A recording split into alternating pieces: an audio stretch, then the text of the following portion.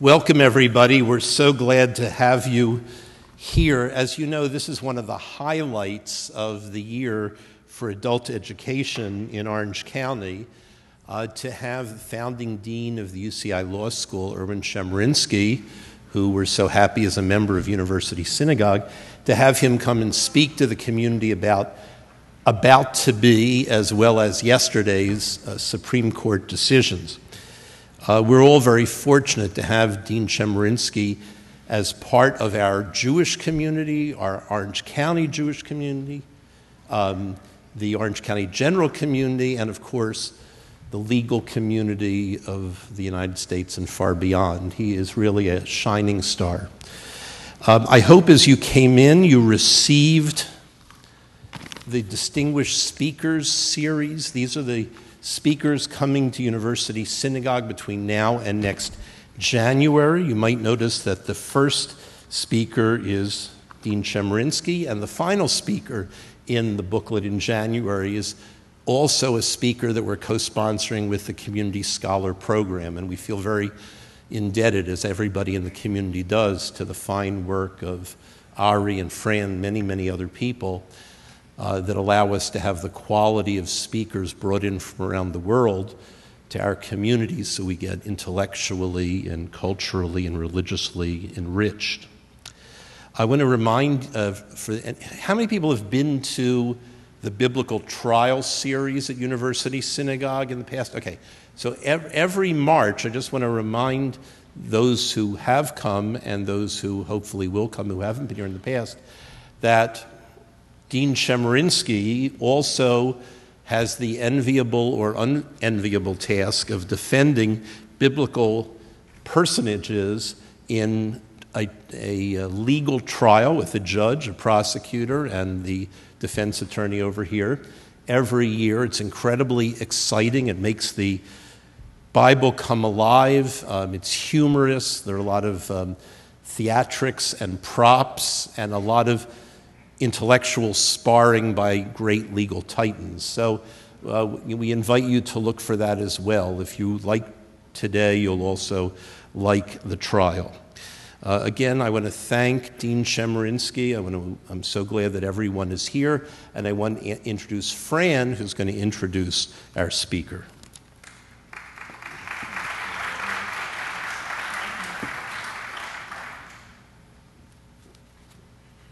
Thank you, Rabbi Rochlis.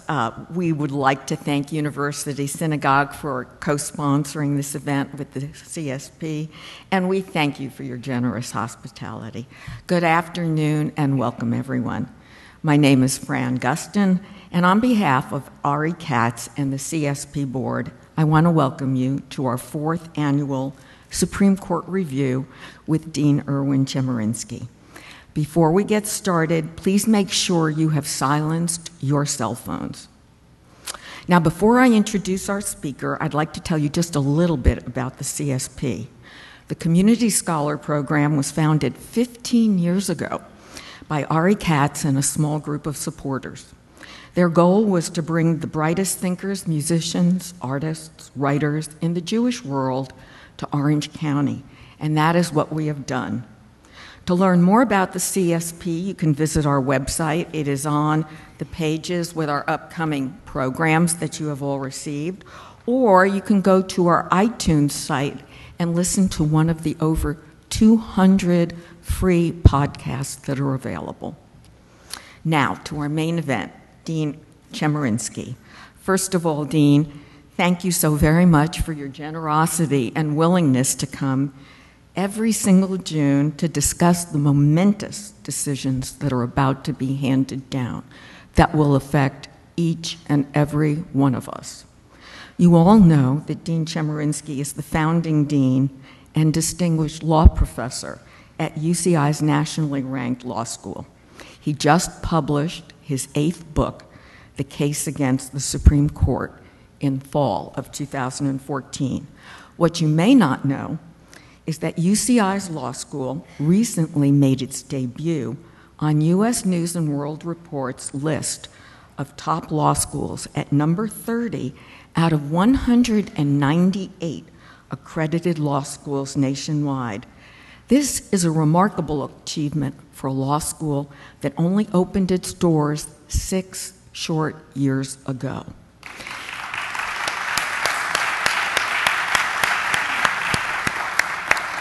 In addition, the law school is ranked in the top 10 in the nation for diversity in the student body.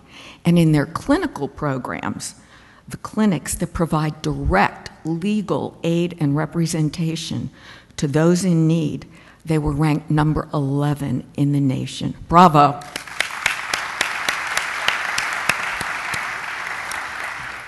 At the law school's most recent graduation ceremony, Senator Barbara Boxer was the commencement speaker. I had the chance to read her speech online, and I found what she had to say to your graduating students to be very inspiring. I'd like to share a few of her words. She said the following, quote, "Courageous attorneys have changed the course of our history because they refused to accept the inequality and injustice that they saw around them. They believed deeply in the 4 powerful words etched into the portico of the Supreme Court: equal justice under law. And they spent their careers making sure that our society lives up to that promise. You, Dean Chemerinsky, by founding a law school uniquely dedicated to public service, have transformed our profession and all of our lives for the better."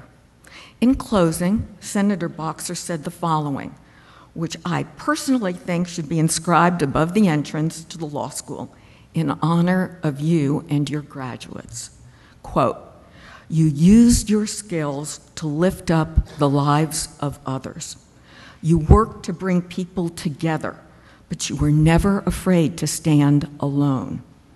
And you never stopped fighting to ensure equal justice under law." And now, please join me in welcoming Dean Erwin Chemerinsky.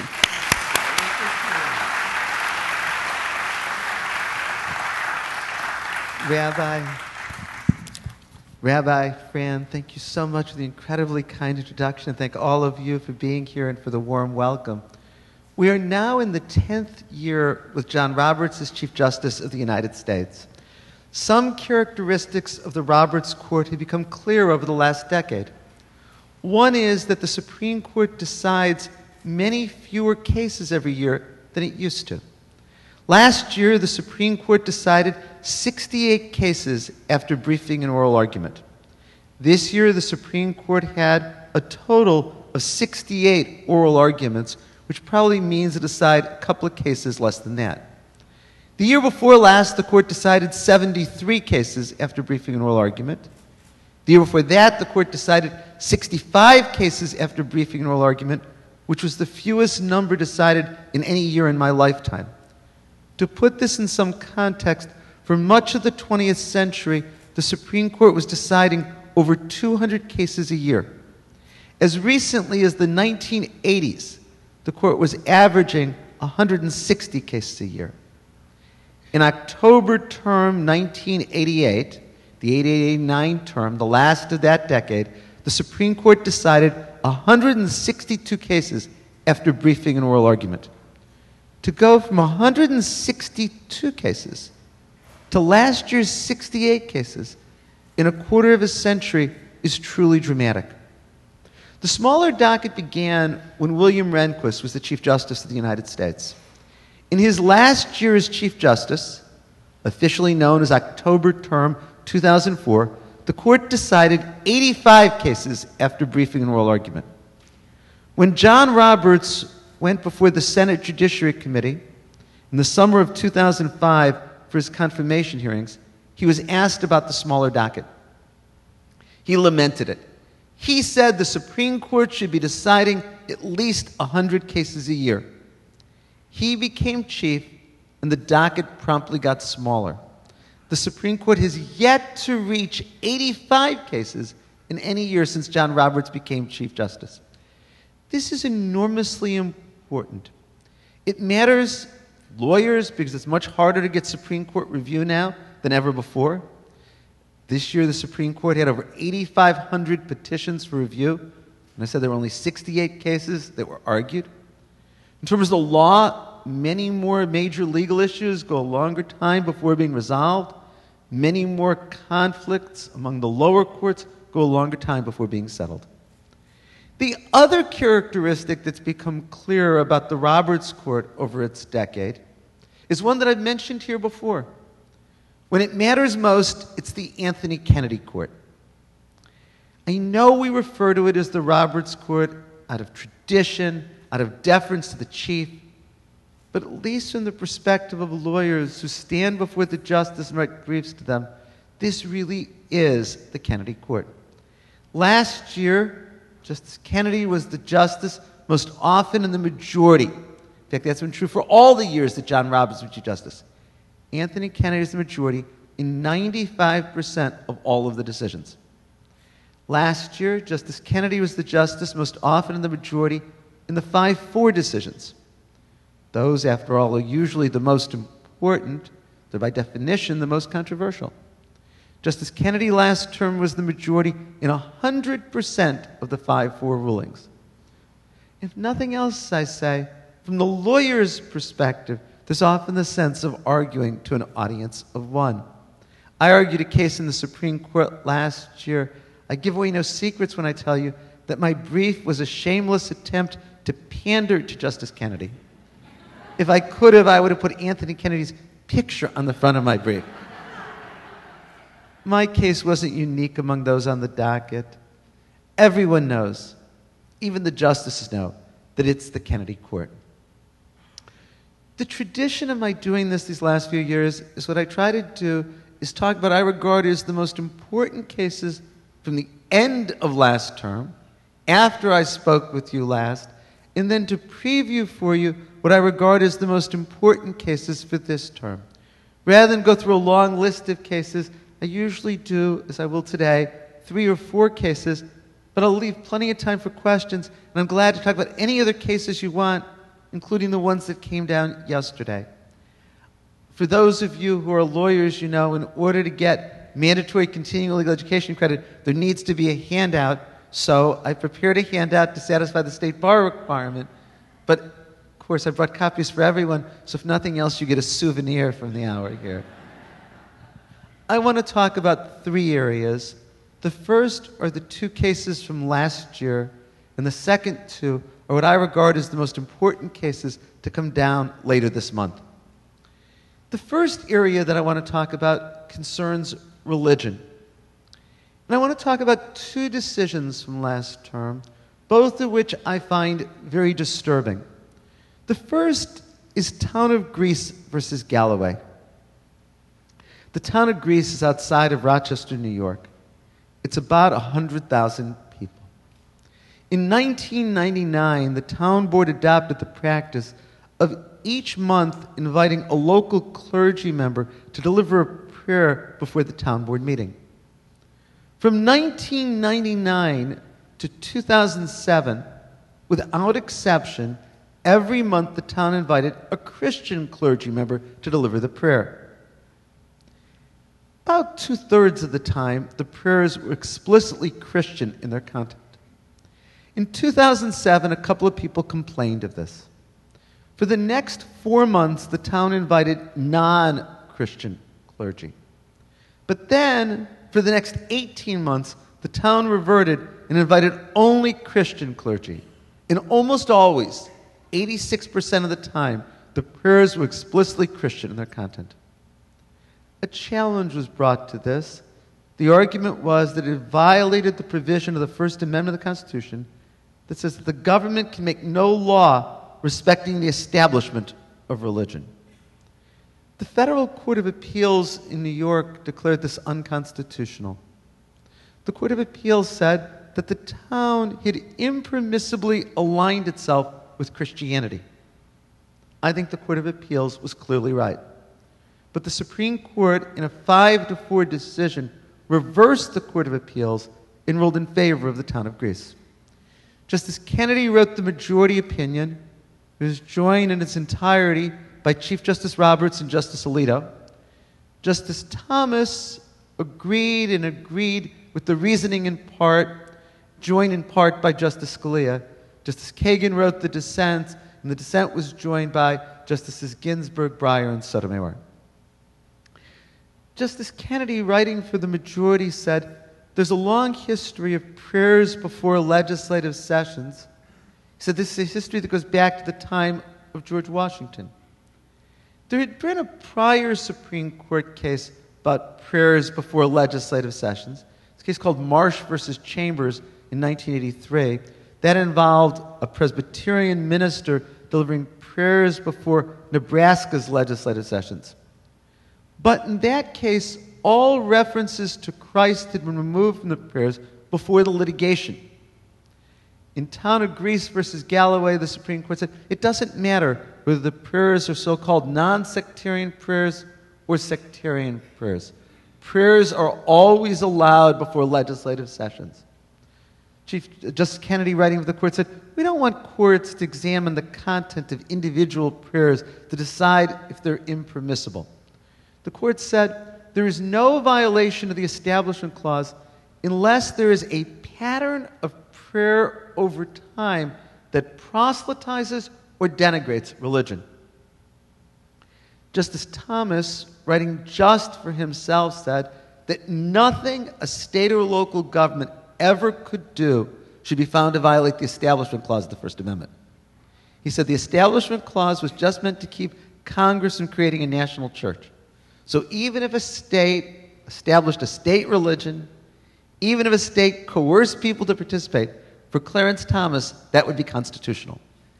In a part of the opinion joined by Justice Scalia, Justice Thomas said, at most the government violates the Establishment Clause only if it legally coerces religious behavior. Justice Kagan wrote a powerful dissent. She echoed what Sandra Day O'Connor had said on the Supreme Court. She said, "We're an incredibly diverse country when it comes to religion. That above all, the Establishment Clause should mean that no one is made to feel like an outsider or an insider relative to his or her own government." Justice Kagan said, "Anyone who's not Christian would feel like an outsider in going to the Town of Greece board meetings." This is a case that's already having a huge practical effect. The day the case came down, I got a call from a lawyer who represents school boards here in Orange County and throughout the country. And he said as soon as the decision was announced, he got a call from his clients. Could they have Christian prayers before their school board meetings? I can't think of why school boards are different than town boards. What we're already seeing across the country, before school board meetings and park commission meetings and police commission meetings and town board meetings and city council meetings, are Christian prayers. I think here the court was, as Justice Kagan said, tremendously insensitive to the religious diversity of the United States. The other case that I want to talk about with regard to religion was the one from last term that got the most media attention. I remember previewing it when I was here exactly a year ago. It's a case called Burwell versus Hobby Lobby, decided on Monday, June 30th. It's a case, though, that was widely misreported by the press. The case starts with Congress passing a law calling on the Department of Health and Human Services to promulgate regulations to require that employer-provided insurance would include preventative health care coverage for women. We all know that traditionally insurance coverage when a person would get sick. Congress wanted to make sure that employer-provided insurance also included well care coverage for women. Health and Human Services promulgated detailed regulations about this. One part of those regulations dealt with contraceptive coverage. This part was much more nuanced than the media reports made it seem.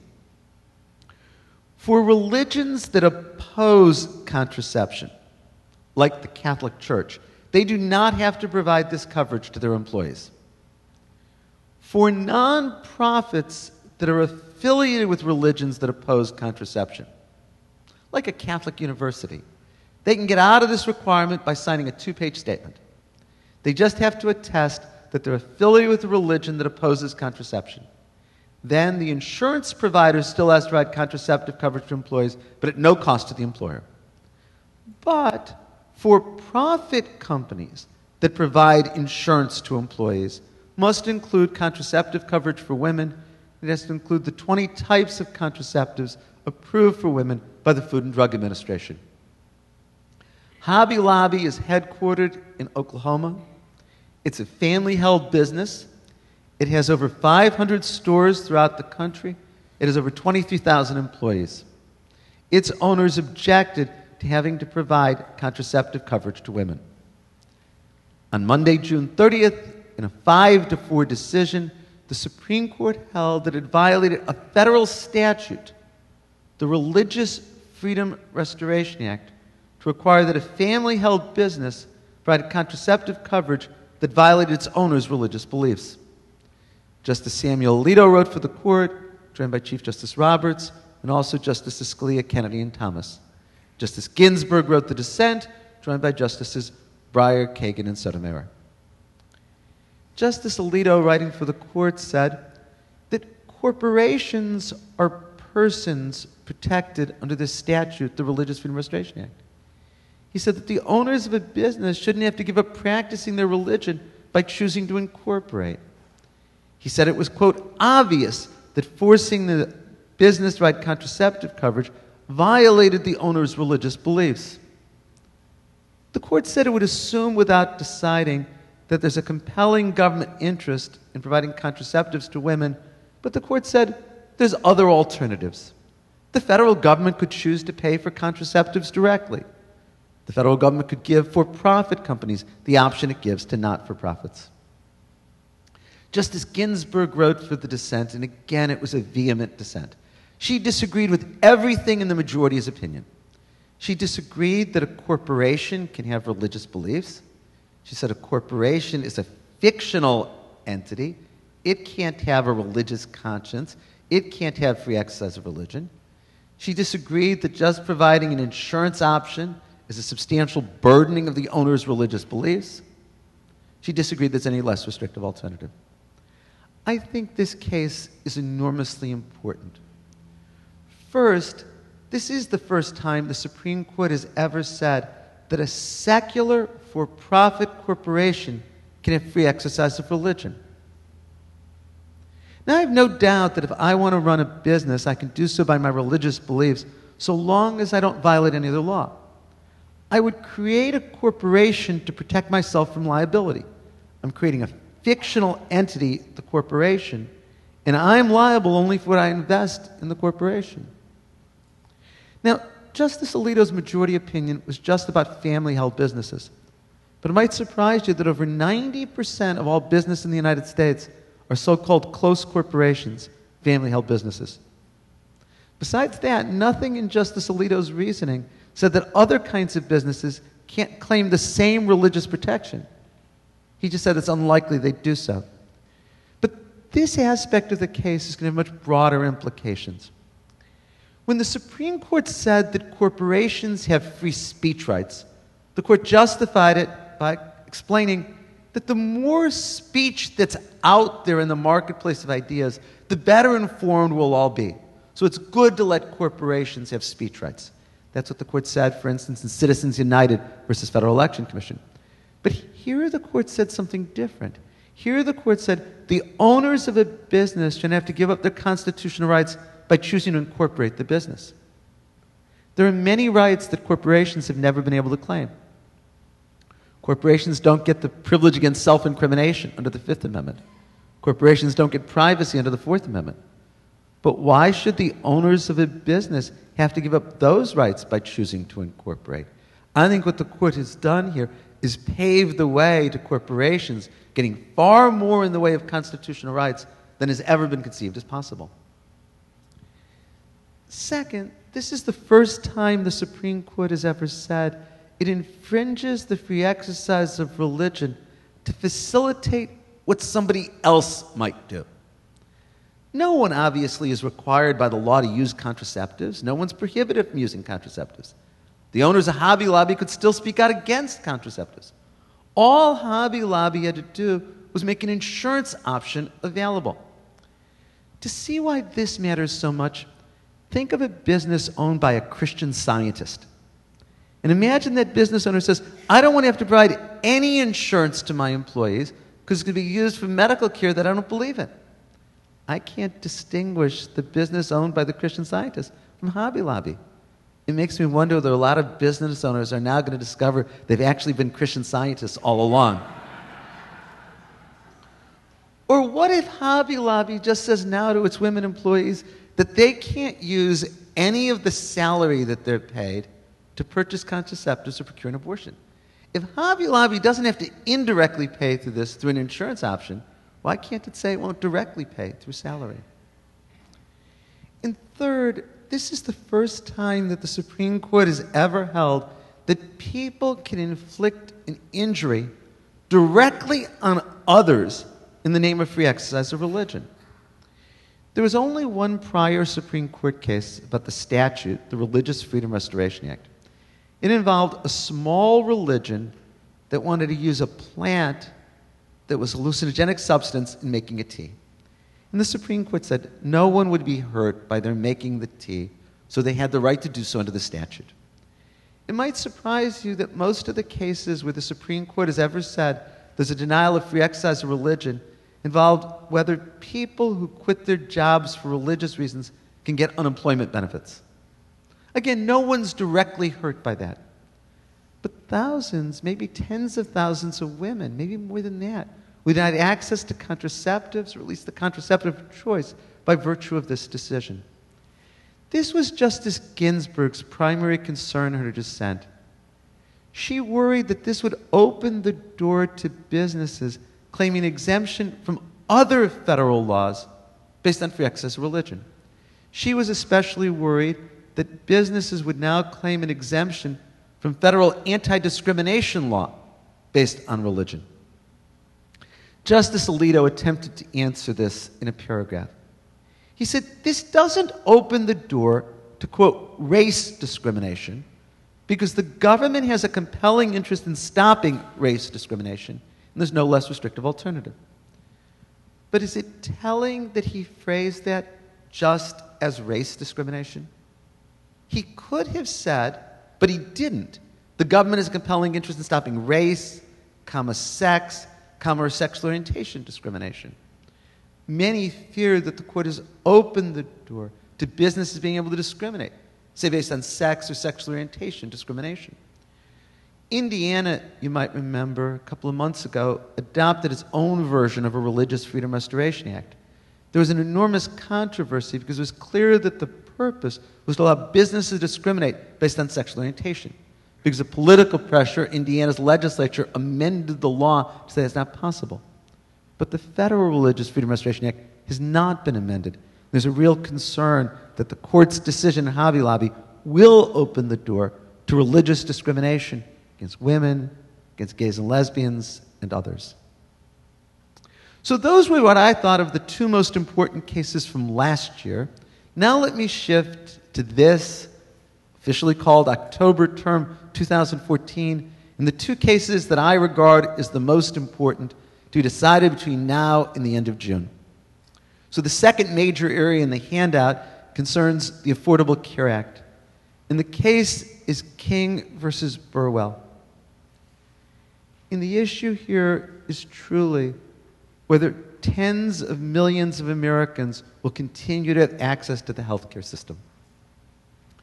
As you know, the Patient Protection and Affordable Care Act, sometimes referred to as Obamacare, had as its goal making sure that all Americans had access to the healthcare system.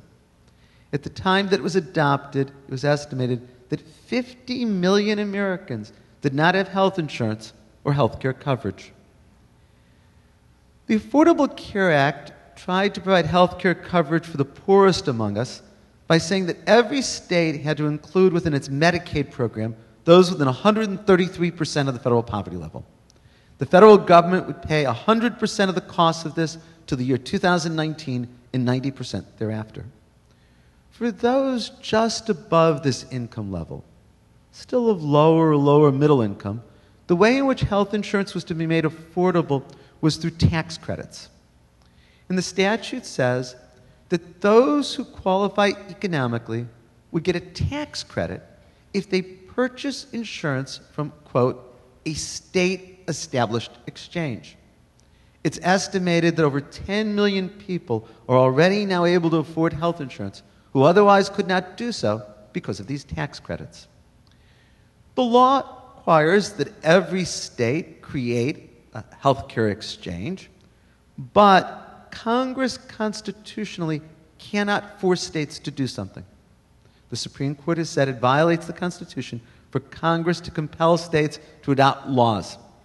And so the law says if a state chooses not to create an exchange, then the federal government would come and create an exchange within that state.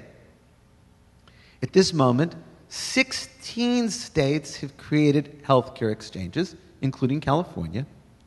34 states have not created healthcare exchanges.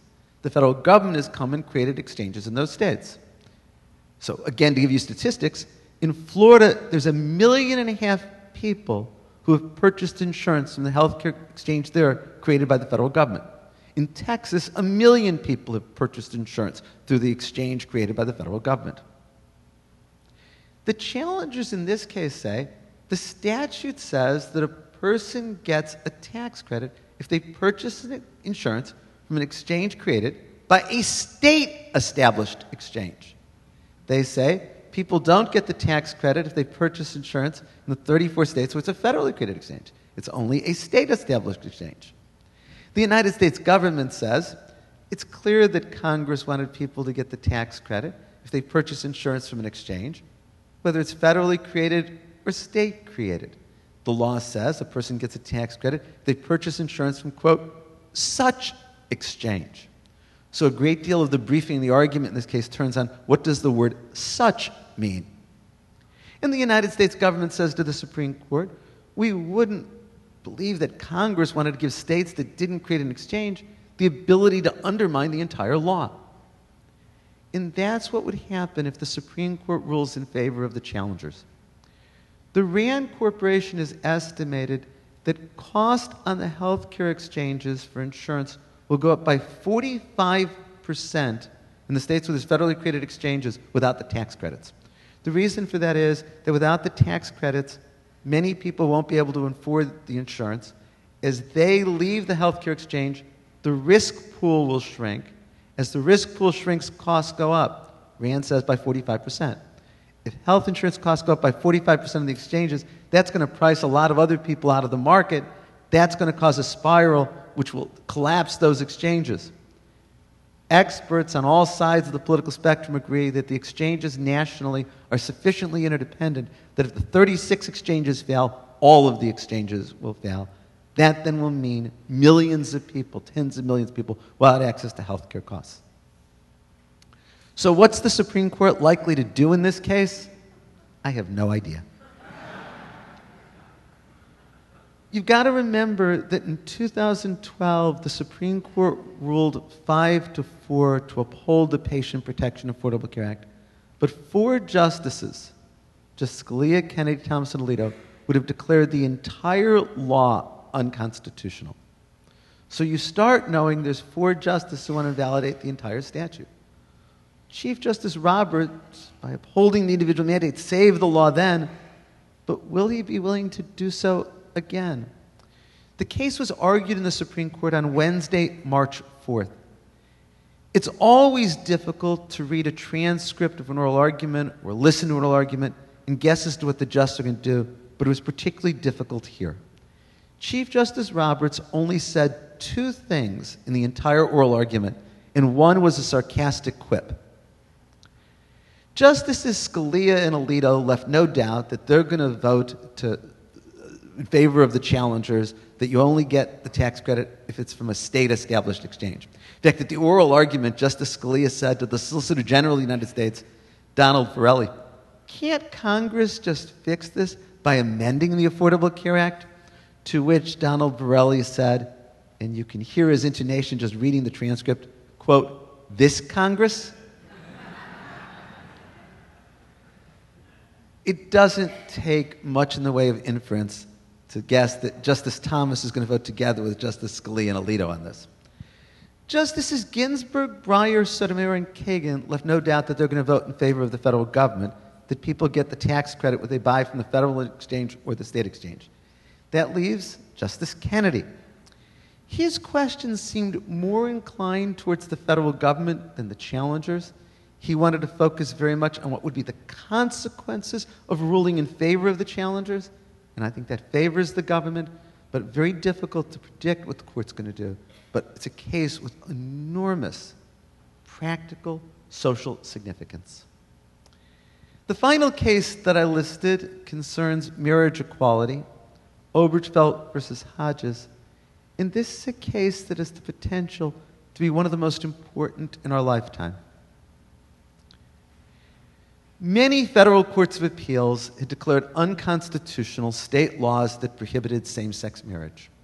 The Federal Court of Appeals in Richmond, Virginia, the United States Court of Appeals for the Fourth Circuit, the Federal Court of Appeals in Chicago, the United States Court of Appeals for the Seventh Circuit, the Federal Court of Appeals in San Francisco for the West Coast, the United States Court of Appeals for the Ninth Circuit, Federal Court of Appeals in Denver, the United States Court of Appeals for the Tenth Circuit, all had declared unconstitutional state laws that prohibited same-sex marriage. Several of these cases came to the Supreme Court at the beginning of October, and to my surprise, and I think the surprise of many, the Supreme Court denied review in all of these cases. But then, not long after, the Federal Court of Appeals in Cincinnati, the United States Court of Appeals for the Sixth Circuit, upheld state laws in Kentucky, Michigan, Ohio, and Tennessee prohibiting same-sex marriage. It was a 2-to-1 decision. At that point, there was then a disagreement among the Federal Court of Appeals, called a split among the circuits, and it was quite predictable that the Supreme Court would grant review. And that's what's before the Supreme Court now. It was argued on Tuesday, April 28th. The Supreme Court granted review in 2 questions. The title of the case is Obergefell versus Hodges, though it involves all 4 states' laws. First question, do state laws that violate the Constitution, do state laws prohibiting same-sex marriage violate the Constitution? And second, if they are constitutional, does a state have to recognize a same-sex marriage from another state? Here I will offer you my prediction. On Tuesday morning, June 30th, at about 10 a.m., the Supreme Court, by a 6-to-3 margin, is going to hold that state laws that prohibit marriage equality violate the Constitution. Why do I come to that prediction and with such specificity and seeming certainty? Well, I don't think anyone, liberal or conservative, has any doubt how Justices Ginsburg, Breyer, Sotomayor, and Kagan are going to vote on this issue. In fact, at oral argument, all of those justices made clear that they were disposed to its finding that there's a right to marriage equality for gays and lesbians under the Constitution. Nor do I think that liberals or conservatives really have much doubt about how Anthony Kennedy is going to vote on this.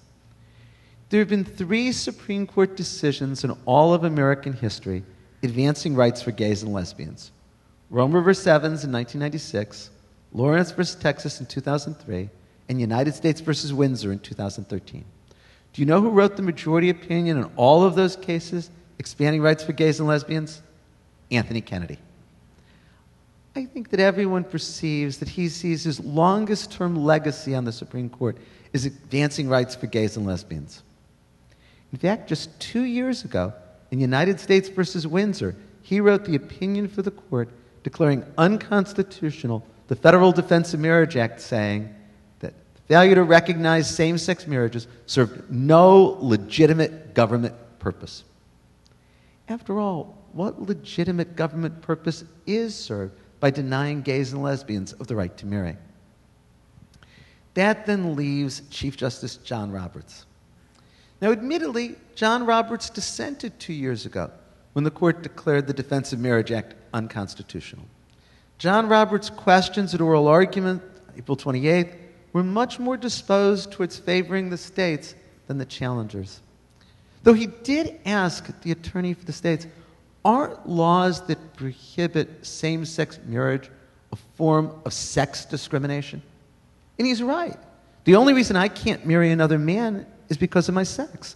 The only reason a woman can't marry another woman is because of her sex. Isn't that sex discrimination? I think that John Roberts cares deeply about what his legacy is going to be from being the Chief Justice of the United States. Though this is his 10th year as chief, as I said, he's only 60 years old. I think that he realizes that no matter how long he serves on the court, this is one of the cases that he'll be evaluated by. If you talk to the reporters who cover the Supreme Court, they say that of all the justices and chiefs they've seen, he seems the one most focused on his legacy. John Roberts, then, I think, wants to be on the right side of history. And he knows where history is going on this issue. As the Supreme Court is considering the question, as we're here today, marriage equality exists in 38 states in the United States. The issue before the Supreme Court, then, is less about whether to extend marriage equality and more about whether it's going to take it away from all of the states where it exists by virtue of judicial decisions. There's marriage equality now in 19 countries around the world. Just 10 days ago, Ireland voted overwhelmingly to allow marriage equality. An opinion poll at the end of April showed that 65% of all Americans now favor allowing marriage equality for gays and lesbians.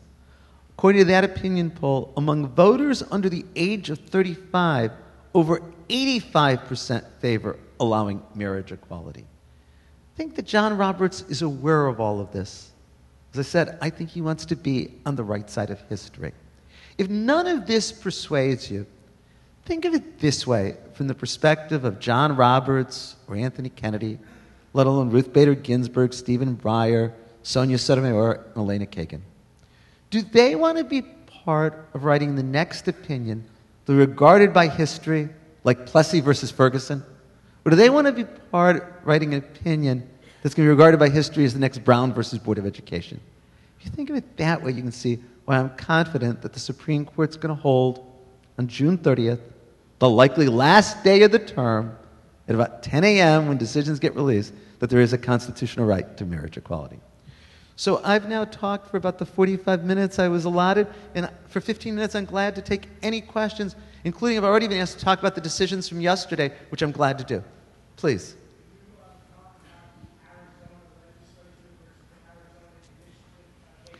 It's a really important case for us in California. Oh, sure.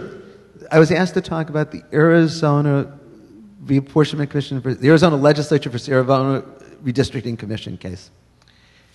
Do you remember a few years ago, California voters passed a law that creates an independent districting commission to draw the districts for the California Assembly or the California Senate, congressional districts? Arizona had an initiative that was passed by its voters even before this. This is meant to address a really serious problem of partisan gerrymandering. Partisan gerrymandering was where the political party that controls the legislature draws election districts to maximize safe seats for that party. And so it's where, say, the Republican-controlled legislature in Texas draws election districts to maximize safe seats for Republicans. It's when Democrats controlled the legislature in California, they would draw election districts to maximize safe seats for Democrats. It's where the city council members, if they're controlled by Republicans or Democrats, draw city council districts to maximize safe seats for that political party. Because computer programs have become so sophisticated, legislatures are able to do this with an amazing degree of precision.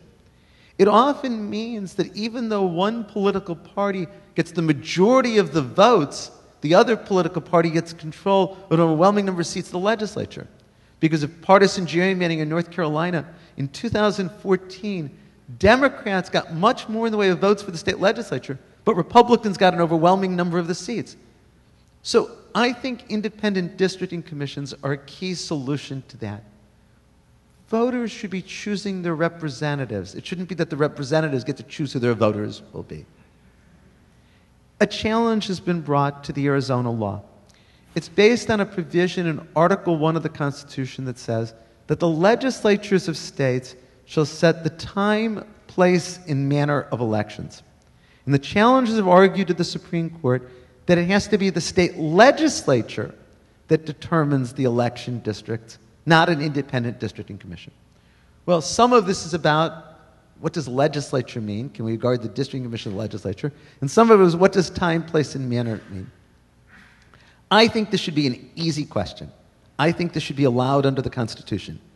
But the transcript of the oral argument causes me to be much more pessimistic. And I think that partisan gerrymandering is a real threat to the democratic process. And that's why I favor independent districting commissions. The case has been argued, it hasn't been decided yet. Let me get other questions, but I'll come back to that or I'll stay after. Please. First, I just wanted to thank you for making very complex legal issues simple enough that I can understand. Thank you. Thank you. Thank you for your kind words.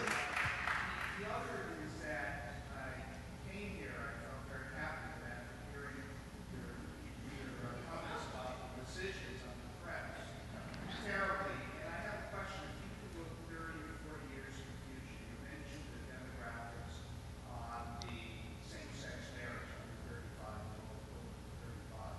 If some of these laws, like the Affordable Care is declared unconstitutional, Christian prayers, is there some opportunity that these rulings, as the nature of the population of the United States changes, could somehow be reversed? Sure. Sure. The question was, if you didn't hear, if I look 30 or 40 years from now, could the decisions of the Supreme Court be reversed? And I don't need to look 30 or 40 years from now. I just want to look about 18 months from now to November 2016. Let me begin by answering your last question. Anything the Supreme Court decides can be reversed by a later Supreme Court. Plessy versus Ferguson was reversed by Brown versus Board of Education. Citizens United versus Federal Election Commission in 2010 reversed a decision from 7 years earlier that had upheld a provision of the Federal Election Act. Anything the Supreme Court does can be reversed by the Supreme Court. Why do I focus on 2016 rather than take your invitation of 30 or 40 years in the future? I think the president who's elected in 2016, especially if he or she serves 2 terms, will likely get to fill 4 vacancies on the Supreme Court. Ruth Bader Ginsburg is now 82 years old. Anthony Kennedy and Antonin Scalia each turn 79 this calendar year, and Stephen Breyer turns 77. We have seen over a long period of time that most justices leave the Supreme Court in their early 80s. There's occasionally justices later. John Paul Stevens didn't retire until he was 90. There's occasionally justices leave earlier. Sandra O'Connor was 75 when she stepped down. But we will have, during the next presidency, 4 justices in their early 80s. And certainly if the next president serves 2 terms, it just seems inevitable that 4 vacancies will be filled. Everything turns on who fills those 4 vacancies. Imagine if those 4 vacancies are filled by a Democratic president and Antonin Scalia and Anthony Kennedy are replaced. Well, Citizens United is going to be overruled. I think the 2 religion cases that I mentioned here will be overruled. But imagine that Ruth Bader Ginsburg and Stephen Breyer get replaced by a Republican president. Then things like Roe versus Wade will be overruled. All of our rights turn on who's on the Supreme Court, and the next election is crucial. That's why I don't need to look 30 or 40 years from now. I just need to look to what's going to happen in November 2016. And that includes these religion cases that I talked about. In the very back. I have a fundamental question about the RFRA. So the RFRA requires... Religious Freedom Restoration Act is what we're talking about. The RFRA requires the courts to subject incidental infringements on free exercise to strict scrutiny. Why did Congress tell the courts what standard of scrutiny to use in, say, a racial discrimination case? The courts would subject that discrimination to strict scrutiny. Congress could say no action is subject to Sure. rational basis test. Let me, prior to 1990, the law was that if the government at any level significantly burdens somebody's religious freedom, the government would have to show a compelling reason for doing so, and that there was no less restrictive way to achieve it. And then in 1990, the court decided a case called Employment Division versus Smith. It involved some Native Americans in the state of Oregon who wanted to use peyote as part of religious rituals. But Oregon law prohibits peyote. Some states have a religious exemption to the ban on peyote. Oregon did not. And so they brought an argument saying that it violated their free exercise of religion to keep them from using peyote. The Supreme Court ruled against the Native Americans. Justice Scalia wrote for the court, and he said, the Oregon law was not motivated by a desire to interfere with religion. In that sense, it was neutral. He said the Oregon law applied to everyone in the state. In that sense, it was what he called the law of general applicability. He said the free exercise clause cannot be used to challenge a neutral law of general applicability, no matter how much it burdens religion. To see what this means, imagine a county that prohibits all consumption of alcohol. And there are a few in the United States. Imagine that a priest wants to use wine at communion, or a Jewish family wants to use wine at a Sabbath or Seder dinner. Prior to Employment Division versus Smith, the priest, the Jewish family would win. After Employment Division versus Smith, they lose, because the law prohibiting consumption of alcohol was not motivated by desire to interfere with religion, and it applies to everyone. I'll give an example from a case that I argued and lost. Imagine an Orthodox Jewish or a Muslim inmate who wants a non-pork diet. Prior to Employment Division versus Smith, they always won.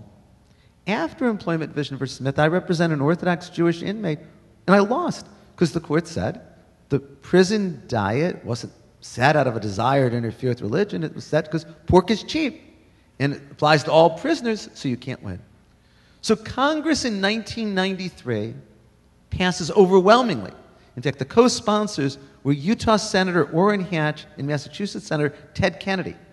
How often do you get to see that? The Religious Freedom Restoration Act. And the Religious Freedom Restoration Act sought to restore the law to what it had been before Employment Division versus Smith. It sought by statute to put the law back to where the Constitution was. And it says that if the government significantly burdens religion, the government has to have a compelling reason, and it has to show there's no other alternative. Why, is your question, did Congress do this? Because it was... Well, the simple answer to the question is a legislature by statute can create rights even where the Constitution doesn't create rights. Private discrimination by a corporation on race or sex doesn't violate the Constitution, but Congress by statute can prohibit it. And that's what Congress was trying to do in this statute. Question here? Please, you had your hand up. Yes. And Nick, what I'm going to do here is I'll let you talk. I'd like to know what happened with the full faith and credit consideration. The question in the Marriage Equality Act, one of the questions was, does the 14th Amendment require a state to recognize a marriage that was performed in a different state? Haven't we always honored the full faith and credit in other aspects of the law to honor what another state has considered legal? Article 4 of the Constitution says that courts in one state must enforce judgments from courts in other states. And the technical language used in the Constitution is they must give full faith and credit to those judgments. So if I'm sued here in California and there's a judgment against me, and I own property in another state, those states must enforce that California court judgment. They must give it full faith and credit. Section 1 of the Section 2 of the Defense of Marriage Act says that no state has to recognize a same-sex marriage from another state. The full faith and credit clause has as a second sentence that Congress can adopt laws to determine the meaning of full faith and credit. There is no Supreme Court case in history ever to construe the meaning of that sentence. So the question is Section 2 of the Defense of Marriage Act constitutional? Also, if you focus on the phrasing, I said a court in one state must enforce a judgment from a court in another state. A marriage license is not by itself a court judgment. Now, traditionally, states will recognize marriages from other states. I was married in California, but I went to live in North Carolina. North Carolina recognized our marriage. But states sometimes won't recognize marriage in other states when it violates the public policy of that state. So if the court gets to the second question, you do get to what's covered by the full faith and credit clause. Is Section 2 of the Defense of Marriage Act unconstitutional? It's interesting, at oral argument on April 28th, the justices seemed almost uninterested in the second question. I think that the justices recognize that the whole ballgame is the first question, because if the court says that every state has to allow marriage equality, no need to get to the second question. But if they get to the second question, then it becomes very complicated. What does the language of Article 4 mean? Does full faith and credit apply only to court decisions, or could it apply to marriage? What if somebody gets a judgment from the court that they're married? All of that would come up. Oh. Okay.